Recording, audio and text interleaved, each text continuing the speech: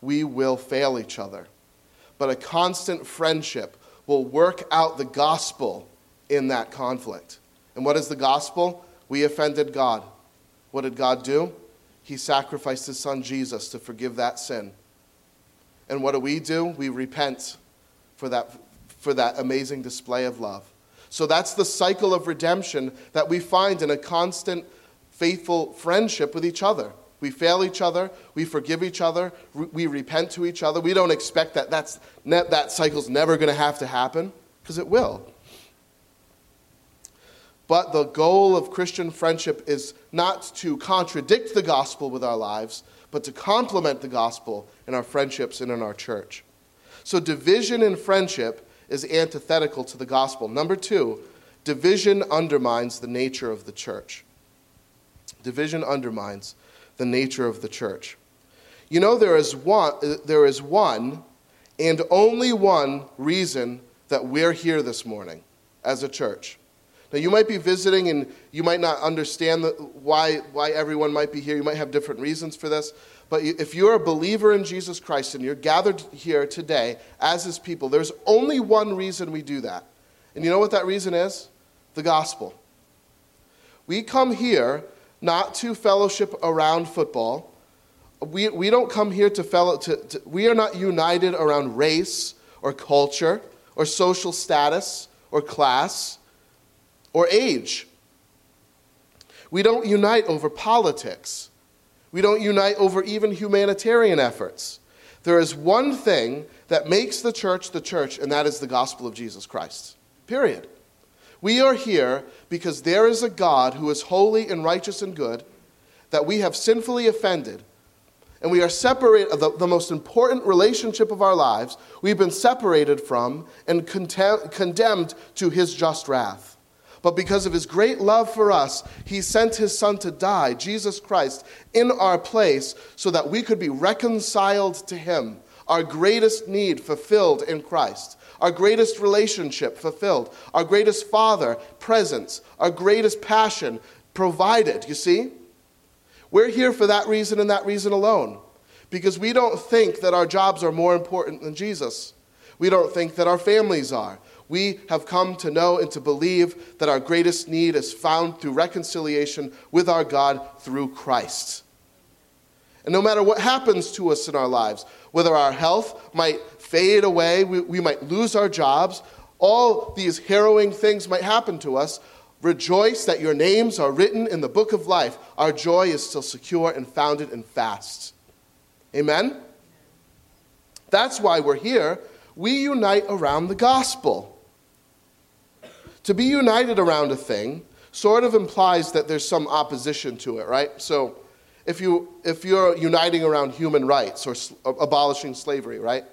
It sort of implies that there's a group out there that disagrees with you, that's kind of pushing back on what it is that you think is right and virtuous. So you get together with others and let's unite around this cause. Well, friends, what is the church's cause? It's the gospel. And we unite around the gospel.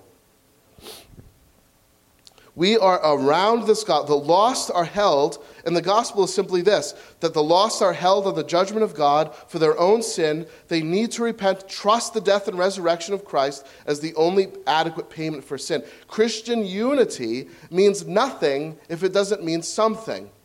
You see, friends, I think we have a distorted view of sometimes what unity means. What we mean by it is, can't we just all get along? So in other words, let's don't have any kind of definition or standards. Because once you introduce that, you'll leave someone else out because they might disagree with you. But friends, if the gospel isn't something, it's nothing. You see? We have to preserve, and the church is here to preserve and protect what is the gospel of Jesus Christ. And we have one job, to unite around the gospel. And friends, that means we should only divide around the gospel. You see, as much as we should unite around the gospel, let me say to you this morning that if the gospel is tampered with, we should divide, because we're no longer Christian at that point. These ladies, however, had the gospel in common. We know that. The text says it. They have contended at my side in the cause of the gospel. That tells me they knew what the gospel was, and not only did they know what the gospel was, but they were doing what they were supposed to be doing with it. That is contending for it. See? They have contended at my side in the cause of the... So they weren't divided over the nature of the gospel or their duty to make that gospel known. They were divided over scruples, silly things, foolish things. And we've all been there. I'm not beyond it. We fight about stupidities. And then our pride gets it when a fight starts, right? Isn't this the cycle? A fight starts, our pride comes in. Boom. Now, it's not even about, I know I'm wrong, but it's not about that anymore, right? And if you're married, you know what I'm talking about. It's not about that anymore. It's that I want the other person to concede, right? So now we're fighting, our pride comes in. So these ladies dividing over scruples, friends, the members of Christ's universal church are those whose names are written in the book of life. Isn't that incredible? There is no division in heaven. Those who belong to Christ are written in his book. And if you don't like somebody that's written in his book, God doesn't give you an eraser. Thank God. My name would be erased 1,000,000 times. Revelation chapter 7. The church are those who have washed their robes and made them white in the blood of the Lamb. In Revelation chapter 20, then I saw a great white throne and him who was seated on it. I saw the dead, great and small, standing before the throne, and books were opened. Another book was opened, which is the book of life. The dead were judged according to what they had done as recorded in the books. The sea gave up the dead that were in it, and death and Hades gave up the dead that were in them, and each person was judged according to what they had done. Then death and Hades were thrown into the lake of fire. How sad, how grievous, how horrifying, friend, it is to remain in your sin and not turn to a God who loves you and provided a way out to make you holy like he is through his son Christ. But watch this. Anyone whose name was found written in the book of life was thrown into the lake of fire. Oh, friend, can I just invite you to believe in Jesus Christ right now? Because one day you will stand before God as a friend or as a foe. Revelation chapter 21. Nothing impure will ever enter it, heaven, nor will anyone who does what is shameful or deceitful, but those whose names are written in the book of life. So, friend, how is your name written in the book of life? Do you got to twirl and swirl and do cartwheels and look pretty? Do you got to make a lot of money to prove to God that you're smart? None of that. For all have sinned and fallen short of the glory of God, and whoever calls on the name of the Lord will be saved. When you trust in Christ, by grace you have been saved through faith. He pays the penalty for you. Your sins are forgiven, and there is a book with your name recorded in it. Oh, and friends, God's people in this eternal city are entirely pure, entirely cleaned, entirely washed, and entirely united. And that's the vision of the church. And friends, when we fail each other, we need to have that vision for each other. That this is not who I will be. There is a glory self reserved for me, that glorious, I know not yet what I shall be, but I know I will be like him, because when he comes, I will see him. 1 John chapter 3. You see, that gives us patience with each other, right? When we step on each other's feet, when we annoy each other. Number 3. Oh, excuse me. Let me just say this to comment one more thing. One author says, it is against the nature of the church, the community of the redeemed, to confess unity in heaven and practice disunity on earth. See? Number 3, division leaves the Christian open to various attack. Paul announces to the church, he says, stand firm. And what he's talking about is, he's saying stand firm around the gospel. Because in the previous chapter, he says that there are enemies of the cross of Christ. Recall this? So he's telling the church, stand firm around the gospel. Opponents of the gospel will come. And sometimes they come in various forms. Sometimes they come in the name of Christ. Sometimes they come in the name of something secular, but they come. And we need to stand firm for the gospel's sake. And we're to stand firm together. You know, in a previous chapter earlier, it says, have the same mind, chapter 2, verse 2 in Philippians, to consider the other person as more important than yourself. To agree, our text says, agree in the Lord, have the same mind, chapter 4, verse 2. Now let me just kind of ease your mind right now. I've said this already, but it doesn't mean that we have to have the same mind about sports or politics or family size. But we have the same mind around Christ. And because of that, it allows us to give each other freedom with our differences. Because there is a greater commonality that's more important than our differences, you see? To agree in the Lord, to have the same mind in chapter 4, verse 2. To agree in the gospel. In order to stand firm in our faith, we need, among other things, to stand with. See? Stand with each other. It's clear that there are opponents of the gospel. Constantly, daily, we wrestle with Satan, with this fallen world, with our own flesh, right? Our own sinful proclivities. In order to stand firm in the faith, we need to stand with the faithful. That's the message of Scripture. So to let scruples divide us leaves us vulnerable to attack, and that's why the writer of Hebrews cautions us in chapter 10, and let us consider how we might spur one another on toward love and good deeds, not giving up meeting together, as is the habit of some, but encouraging one another, and all the more as you see the day approaching. You notice that it's not enough to just gather, but that gathering should include encouraging each other. That's that friendship, that constancy, that transparency that I spoke of earlier, because the day is approaching. Friends, I want to make some applications now, if we could transition a little bit, as we close in considering this message.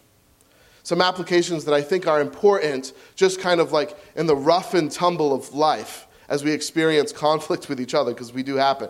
And this is the first application, that we should not be surprised when two godly people end up fighting. Shouldn't this teach us at least that? Here are two women who contended with the gospel, with Paul. Apparently, everything was hunky-dory in their relationship at the time. They certainly loved Jesus because they believed the gospel and contended for Christ, and now they're fighting. So what should that teach us about the church? We shouldn't be surprised if we end up in scuffles with each other from time to time. It happens. It shouldn't derail us. It shouldn't make us, wow, I can't believe this church fights with each other. Right? The second application we need to make is that Paul calls on these sisters to make the first move. Each one of them to make the first move. That is, he says, don't hide, don't be passive-aggressive, pursue the other, and work it out. That's what he says to them. He addresses both of them. He doesn't just address the guilty party. Did you notice that? He doesn't say, hey, Syntyche, I know what you did to your sister. Go apologize. There's a conflict in the relationship, and he says, hey, girls, work it out. Right? For the sake of Christ, you're our brethren. I plead with you to work this out. For the gospel's sake, pursue love and union. He pleads. He wasn't so much concerned with who drew first blood. He was pleading with both of them to make the first move for the gospel's sake, to pursue love and union. The third thing I want to just note as a point of application, conflicts in relationships and churches do have varying degrees of intensity, don't they? But in the Lord, no matter how hot it gets, there can be healing. And we have to believe that. And as I see it, there are really three levels of conflict, three different kinds of conflict. And this isn't really taken from the text, although I do see one of the levels being demonstrated here. But I do see levels of conflict that we kind of come across in our lives with each other, with friends, with people in the church and whatnot. And the first level, I want to call it clear injury. Okay? And what I mean by that is that there's this clear sin that I did against you. It's obvious. I'm not even denying it. I was wrong. You didn't do anything to deserve it, right? It's kind of simple. It's very easy. It's seamless. But sometimes, even in those simple situations, people aren't budging. Because I was injured. I'm not going to go try to work it out with them. They need to come to me, right? And the other person is thinking at times, well, I don't want to go to them. They won't forgive me anyway. So no one's moving. You see, I think this is kind of what's going on with these two women in Philippians. They're not moving. They're both kind of stuck. And they both have to pursue each other. They can't wait for the other one to make the first move.